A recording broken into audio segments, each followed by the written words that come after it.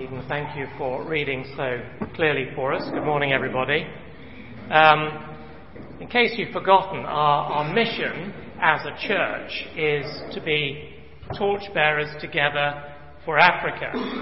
And it was a great joy for me this week to receive an email from our brother Innocent in Malawi. Innocent was at George Whitfield College, I suppose, 4 or 5 years ago, and he went home and he pastors 2 congregations, and he also lectures at the Evangelical Bible College of Malawi.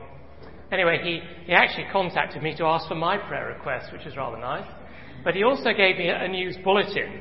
And would you believe it, that in 2016 they had only 5 members in one church, and now they have 126. It is just amazing what God is doing there at the moment. And he has asked us to pray as follows. They're running a number of projects aimed at empowering the women in their community financially. Can we pray for them in that? They're also planning to set up a literacy class. Well, that, of course, is terribly important, isn't it? People can't understand the Bible if they can't read it.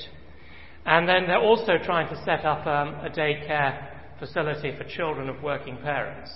So that's marvellous, isn't it? God is at work through Innocent in Malawi, and I take it as a wonderful confirmation of our mission as a church here to be torchbearers together for Africa.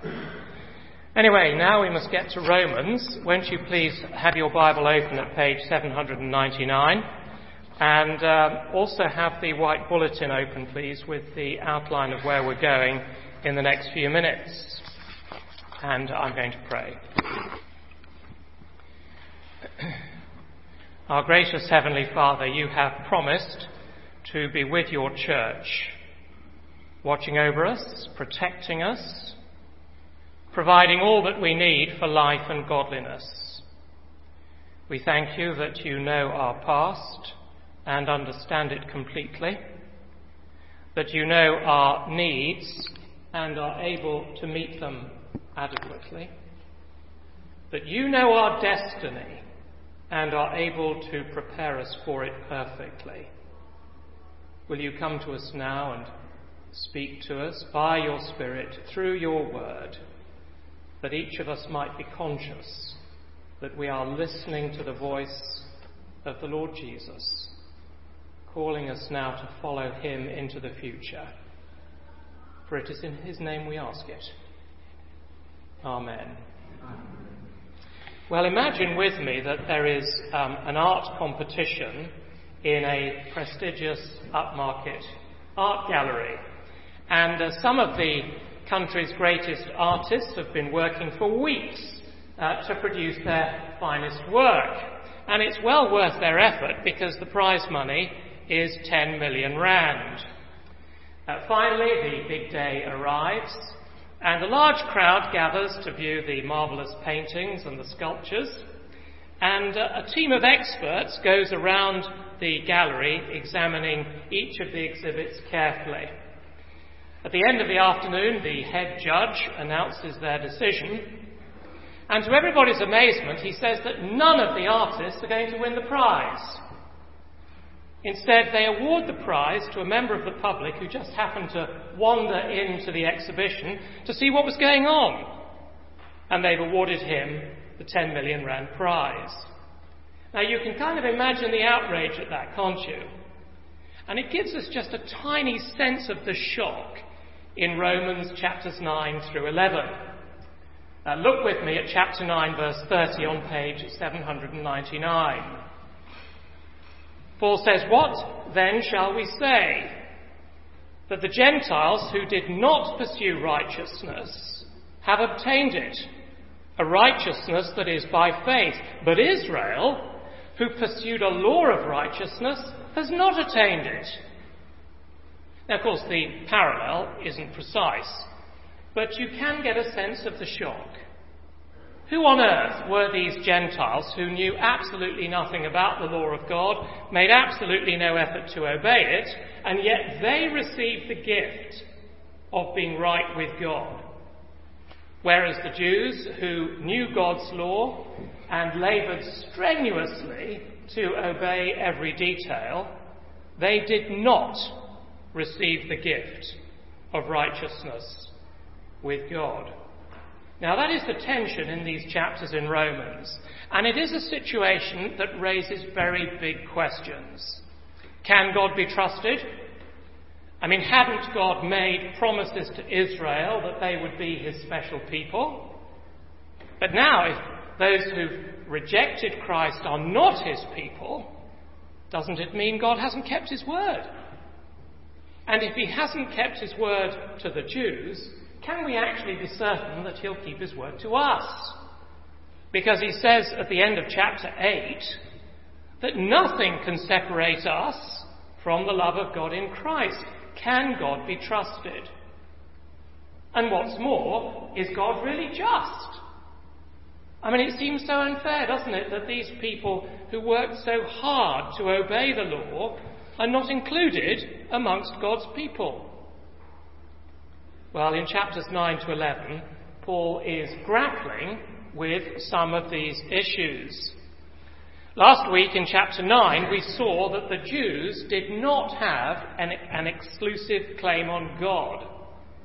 In fact, no one deserves to be a member of God's family, because membership of God's family is only ever by God's sovereign, merciful choice. And some of you might have been thinking, well, this all sounds grossly unfair, that it's all in God's hands. Can't we do anything? Well, this week in chapter 10, we get the other side of the coin. Because if Romans chapter 9 is all about God's sovereignty in salvation, chapter 10 is all about human responsibility. And Paul shows how the Jews are at fault. They've rejected Christ, but they should have known better. Now, let me pause on that, because it may be that my introduction this morning hasn't grabbed you. You may be thinking, well, look, Simon, I'm not actually a Jew, and I'm not especially interested in why the Jews might have rejected Jesus all those years ago. It seems so remote, so far removed from our situation. And so perhaps you're not yet on the edge of your seat. Can I say to you this morning, you jolly well ought to be.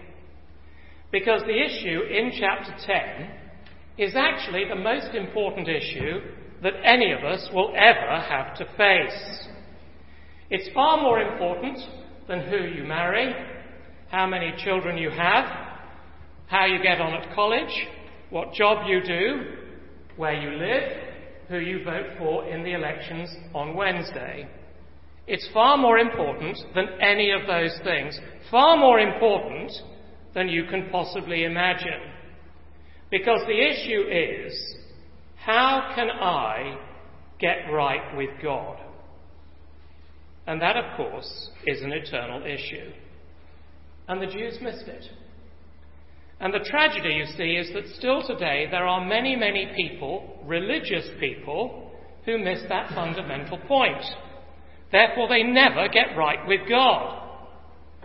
So what I want to do this morning is to try and show you three simple but very profound truths from the text that answer the question, how do I get right with God? How do I receive salvation? Number one, it must be received, not achieved. Number two, it depends on Christ's work, not ours. And number three, it's offered to everybody, not some. And then after we've done that, we'll think about some of the consequences of those truths in verses 14 to 21 at the end. So, how do we get right with God? Number one, it must be received, not achieved. And here we're zooming into chapter 9, verse 30, through to chapter 10, verse 3. Now, I'm sure that you've been taught, like I was, that if you want anything in life, you've got to work hard for it. By and large, that is how the world works. You know perfectly well if you want to do well academically, or if you want promotion at work, you've got to work hard. But you see, when it comes to having a relationship with Almighty God, we will never be able to work hard enough. We'll never be able to achieve enough because it depends on a gift. Look at chapter 10, verse 1.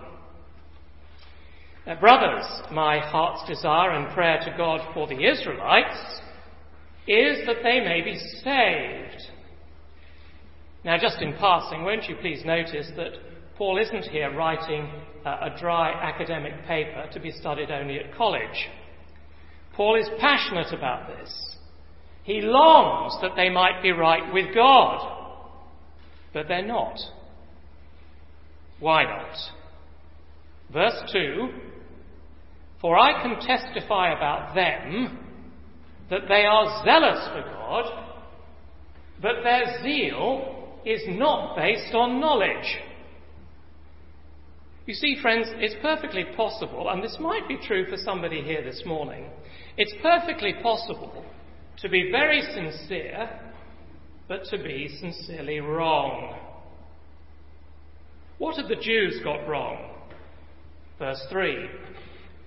Since they did not know the righteousness that comes from God and sought to establish their own, they did not submit to God's righteousness.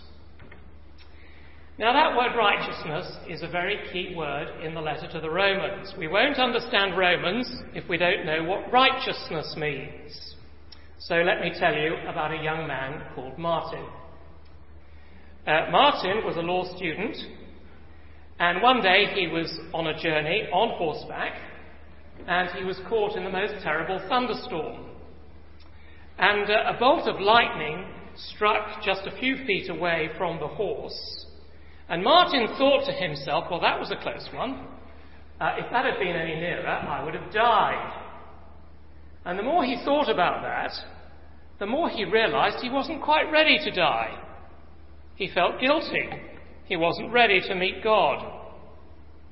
And so what he did was he desperately tried to pursue the 3 medieval ladders to heaven in order to get right with God. So he pursued the path of scholarship, and he was absolutely brilliant academically. He followed the path of good works. He clothed and fed the poor. And he followed the path of religion. He quit his job as a lawyer, and he became a monk. He went on pilgrimages. He even went to Rome and climbed up the steps of St. Peter's on his knees. But all along he knew he wasn't right with God.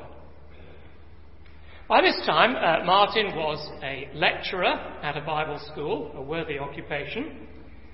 And at one point he was lecturing his students on the letter to the Romans, and he started to think very carefully about what Paul says in chapter 1 and verse 17. You don't need to look it up. But in that famous verse, Paul says, for in the gospel, a righteousness from God is revealed, a righteousness that is by faith from first to last. Now, our NIV Bibles have the translation righteousness from God. But there are lots of other translations that put it like this. They talk about a righteousness of God. And in Martin's time, it was always assumed that Paul was talking about the righteousness of God. In other words, God's perfect, moral, righteous character, his goodness. And as Martin thought about the goodness of God, his moral goodness, he felt terribly guilty. Because, of course, he knew that he fell far short of that perfection. Just made him feel wretched. But then he thought about the rest of that verse, chapter 1, verse 17, which says that this righteousness is by faith from first to last. And he thought, well, hang on a minute. how on earth can God's perfection be by faith? And then he realized that what Paul was talking about was not the righteousness of God, meaning God's moral perfection, but rather a righteousness from God, meaning the gift of being right with God. And that righteousness is available to anyone simply by faith. Well, Martin, of course, was Martin Luther, who started the Protestant Reformation, and he said that Romans chapter 1 verse 17 became for him a gateway into heaven. And you see, in Paul's day, the tragedy was that Paul's fellow Jews had not grasped that righteousness, or being in the right with God, was possible not because of anything we do, but as a gift to be received by faith. So where did the Jews go wrong? Chapter 10 verse 3, they did not know the righteousness that comes from God, and here's the point, sought to establish their own. And of course the result of that was either a very ugly pride or hopeless despair. Because of course no one can get right with God by their own efforts. And yet of course it's a striking thing, isn't it, that multitudes today think they can. Surely that was the reason that the Lord Jesus taught one of his most searching and challenging parables. You know it well, but we can't hear it too often. Two men went to the temple to pray, one a Pharisee and the other a tax collector. The Pharisee prayed, "Thank you, God, that I'm not like other men. I fast once a week. I give 1/10 of my money to the poor." So he was very proud, wasn't he? Notice he was a religious man. No doubt his sermons were all about grace. But in Jesus' story, when he prayed, what he was saying to God was, it's because of my works and it's because of what I do that I know you'll hear my prayers. By contrast, the tax collector, one of the most despised and hated men in the community, he couldn't even look up to heaven. And he prayed, "God, be merciful to me, a sinner." And Jesus said, with of course the full authority of God, "I tell you, that man went home justified." And in the Greek, that is the same word that we're thinking about this morning. In other words, that man went home righteous before God. Can I tell you that that parable is an absolutely perfect illustration of Romans 9 and 10. Righteousness must be received, not achieved. Second, do you want to be right with God? Well, it depends on Christ's work, not ours. And here we're in chapter 10, from verses 4 to 10. Come with me to verse 4. Christ is the end of the law, so that there may be righteousness for everyone who believes. Now, verse 4 is another of those verses in Romans that's been the subject of endless debate amongst the experts. Christ is the end of the law. What on earth does that mean? Does it mean end in the sense of termination? So, as it were, the law is now obsolete and we don't have to pay any more attention to it? Or does it mean terminus, end in the sense of terminus, like a railway terminus? So that Christ, as it were, is the goal, the destination of the law, the place towards which the law was always heading. Now, lots and lots of people have argued for that. And they've said that the great error in Judaism, was failing to understand the meaning of their own law. They missed the point of it. They failed to realize that the law was actually pointing to the Lord Jesus Christ and salvation in him.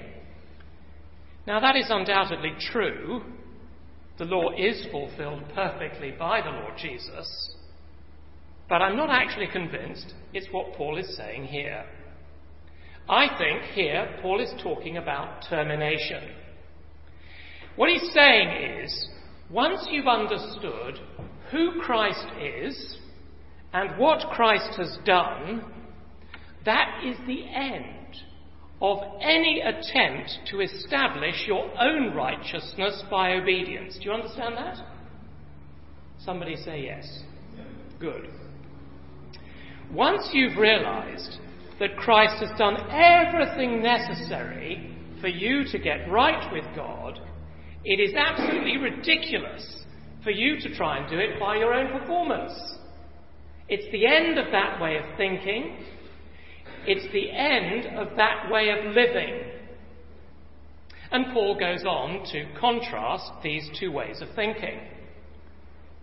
So justification by law or by works, he talks about in verse 5. Moses describes in this way the righteousness that is by the law. The man who does these things will live by them. Now that's actually a quote from Leviticus in the Old Testament, and very likely it's a verse that was being quoted by the people who were opposing Paul's message. Paul's view that the only way to get right with God is by faith. And Paul's agreeing with them.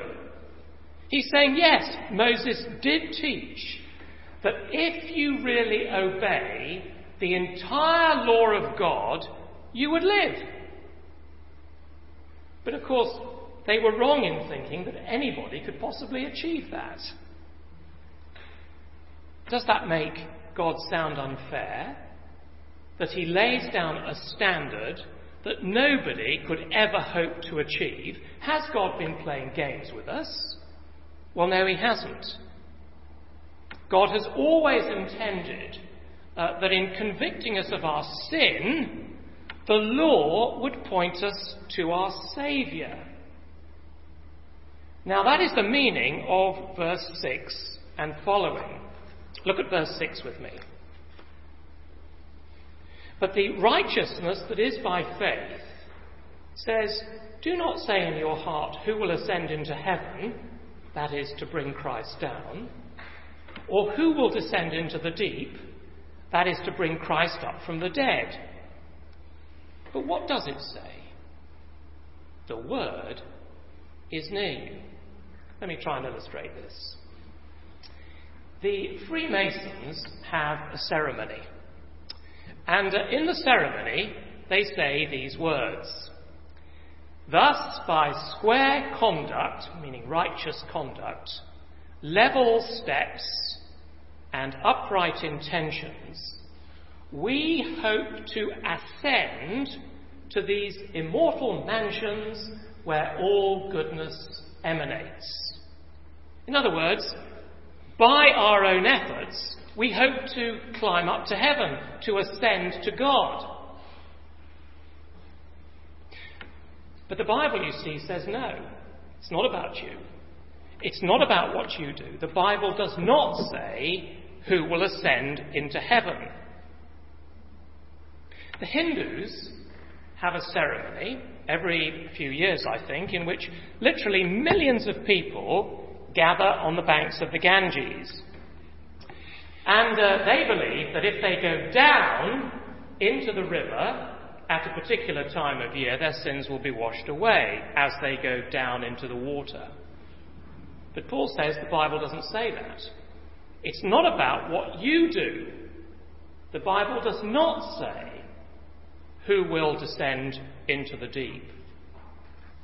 No, it's about the Lord Jesus Christ, who's descended from heaven to earth, lived a perfect life, the life we couldn't live, and who's died a sacrificial death taking upon himself the punishment we deserve for our inability to obey God's law.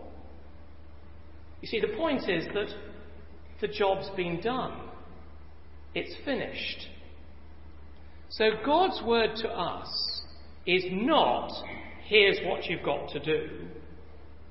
God's word to us is, just receive a gift. How do we do that? Verse 8.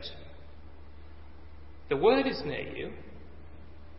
It's in your mouth and in your heart. That is the word of faith we're proclaiming. Now here it is. That if you confess with your mouth Jesus is Lord, and believe in your heart that God raised him from the dead, you will be saved. So it's not about you. It's all been done by Jesus.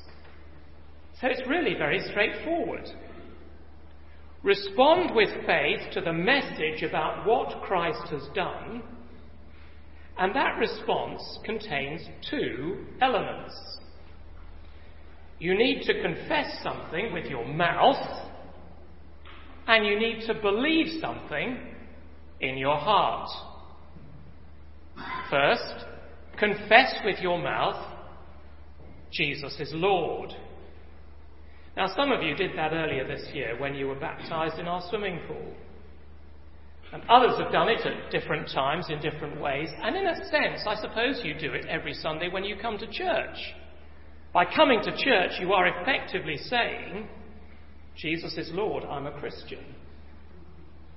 But you see, what Paul is saying is that it's not enough simply to confess with your mouth. Because after all, everyone in South Africa says, I'm a Christian. Now, Paul says, what about your heart? Do you really believe these things? For others, you do believe these things in your heart. You do believe that God raised Jesus from the dead, that Jesus is on the throne of the universe this morning. You believe that he's coming back, and that one day we will be with him forever in our resurrection bodies in a renewed universe. You believe that. But are you confessing these things with your lips? Do the people around you know that you're a Christian? Do you ever mention it to your friends or to your family? Have you been baptized? And by being baptized, basically said publicly, as far as I'm concerned, Jesus is Lord. So, are you with me so far? To be in the right with God is something that must be received and not achieved. It depends on Christ's work, not ours. And thirdly, it's offered to everyone, not some. Come with me to verses 11 to 13. And as I read them, I want you to listen out carefully for the inclusive words. Words like anyone, or all, or everyone. Verse 11. As the scripture says, anyone who trusts in him will never be put to shame. For there is no difference between Jew and Gentile. The same Lord is Lord of all, and richly blesses all who call on him. For everyone who calls on the name of the Lord will be saved. Now you see, by insisting that the way to get right with God was obedience to the Jewish law, and by insisting on minute observance of every detail, the Jews in Paul's day were being exclusive. In essence, what they were saying was, if you want to get right with God, you've got to become a Jew. But you see, that's not the gospel. The gospel is inclusive.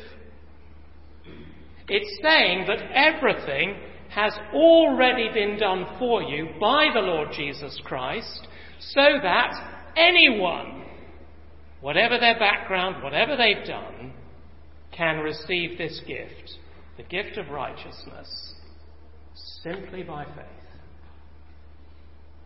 So notice in verse 12, a universal claim and a universal offer. The universal claim is that the same Lord is Lord of all. Now that is an absolutely stunning claim to make, isn't it? Our society in the West has become so dreadfully politically correct that there are many places today where you'd be arrested for saying that. And it was a bit like that in Paul's day. It was dangerous to say there's only one Lord. Now you see, the problem we face is that today everybody wants to hear, it's up to you. Up to you. You can follow whichever God you want. Jesus, that's fine. Allah, yes, that's absolutely splendid. Krishna, marvellous. Buddha, no problem. Or perhaps in our context, the God of the family. Because there are many people, aren't there, who say, well, the family's got to come first. Or maybe it's the God of money. Because people say, well, we've got to eat, haven't we? So we've got to pursue the money. Or maybe it's the God of relationships. Because people say, it's being in a relationship that gives my life meaning and significance. It's a God, you see, when you say that.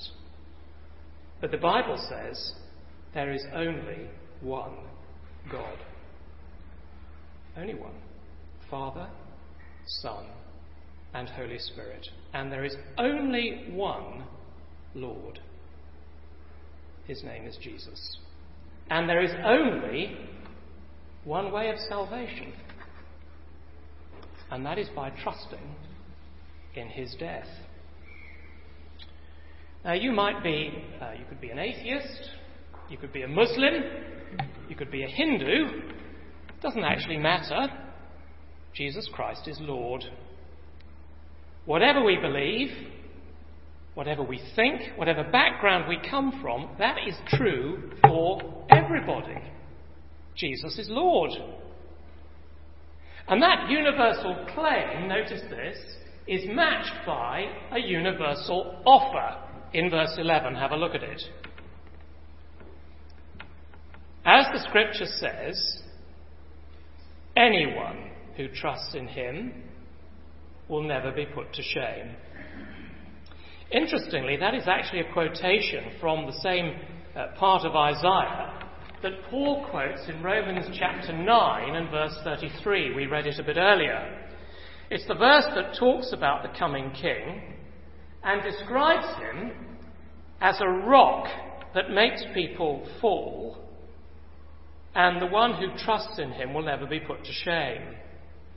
It's an interesting analogy, isn't it? But living as we do, surrounded by mountains, it's not terribly hard for us to imagine somebody having a lovely Sunday afternoon walk on a mountain path and failing to notice a rather large stone. And because they don't notice it, they trip over it and fall flat on their face. But you see, for those who see the rock of chapter 9, verse 33, and recognise it for what it is, that rock becomes a stepping stone to salvation. And that's Jesus. Because everything, absolutely everything, depends on how we respond to him. Some people stumble over him.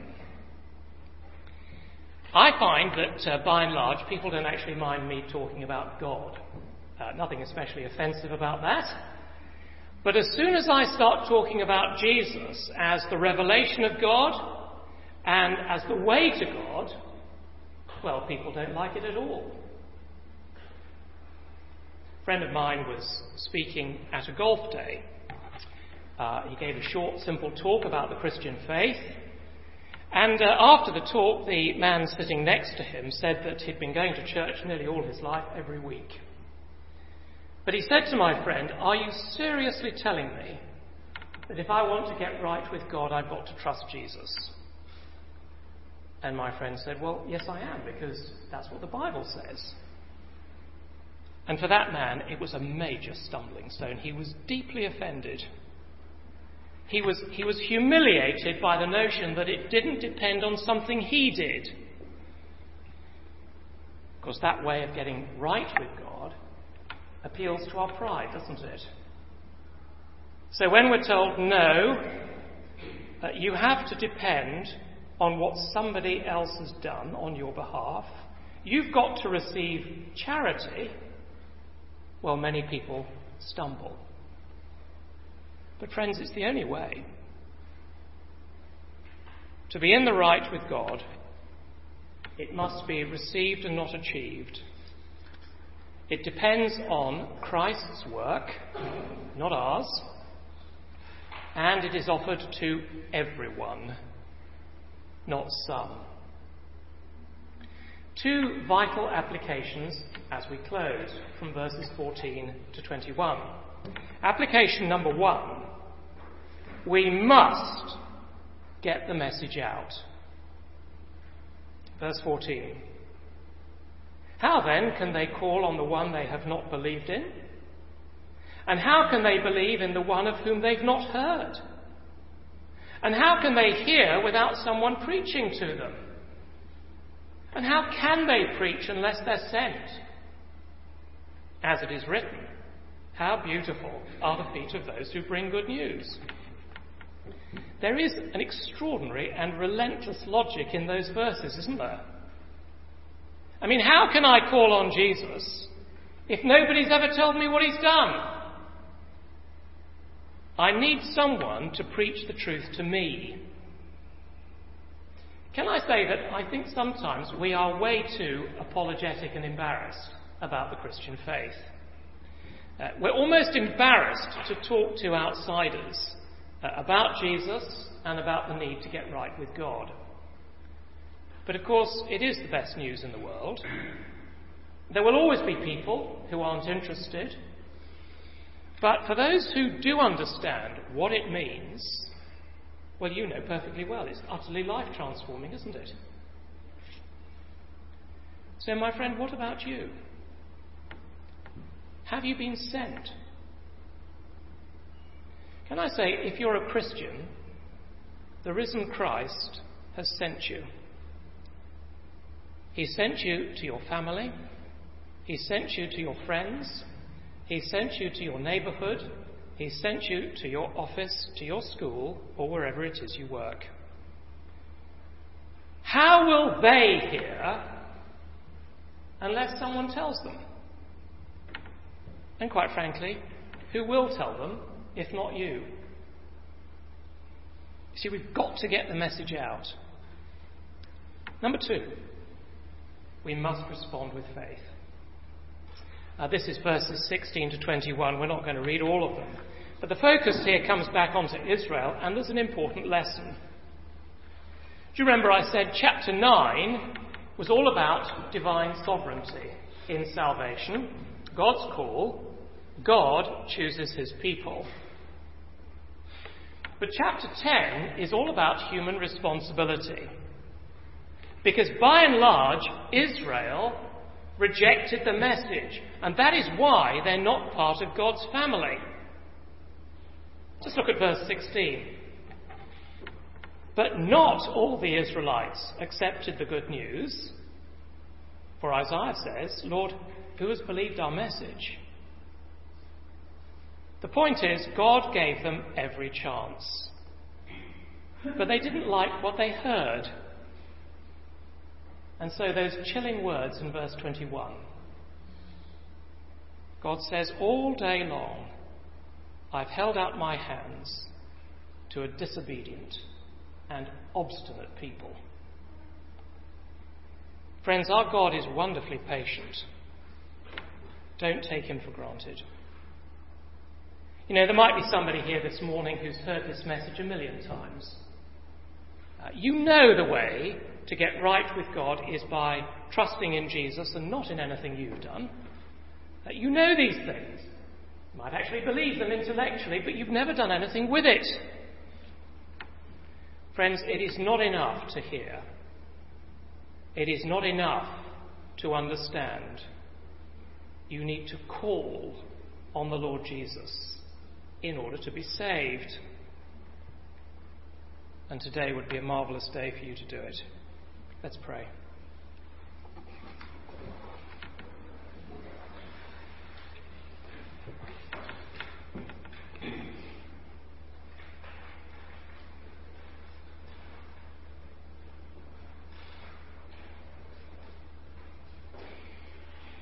Father, thank you that you've done everything necessary for us to be right with you.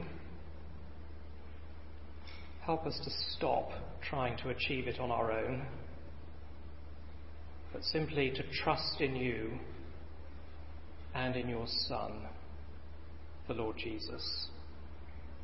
And we ask it for his name's sake.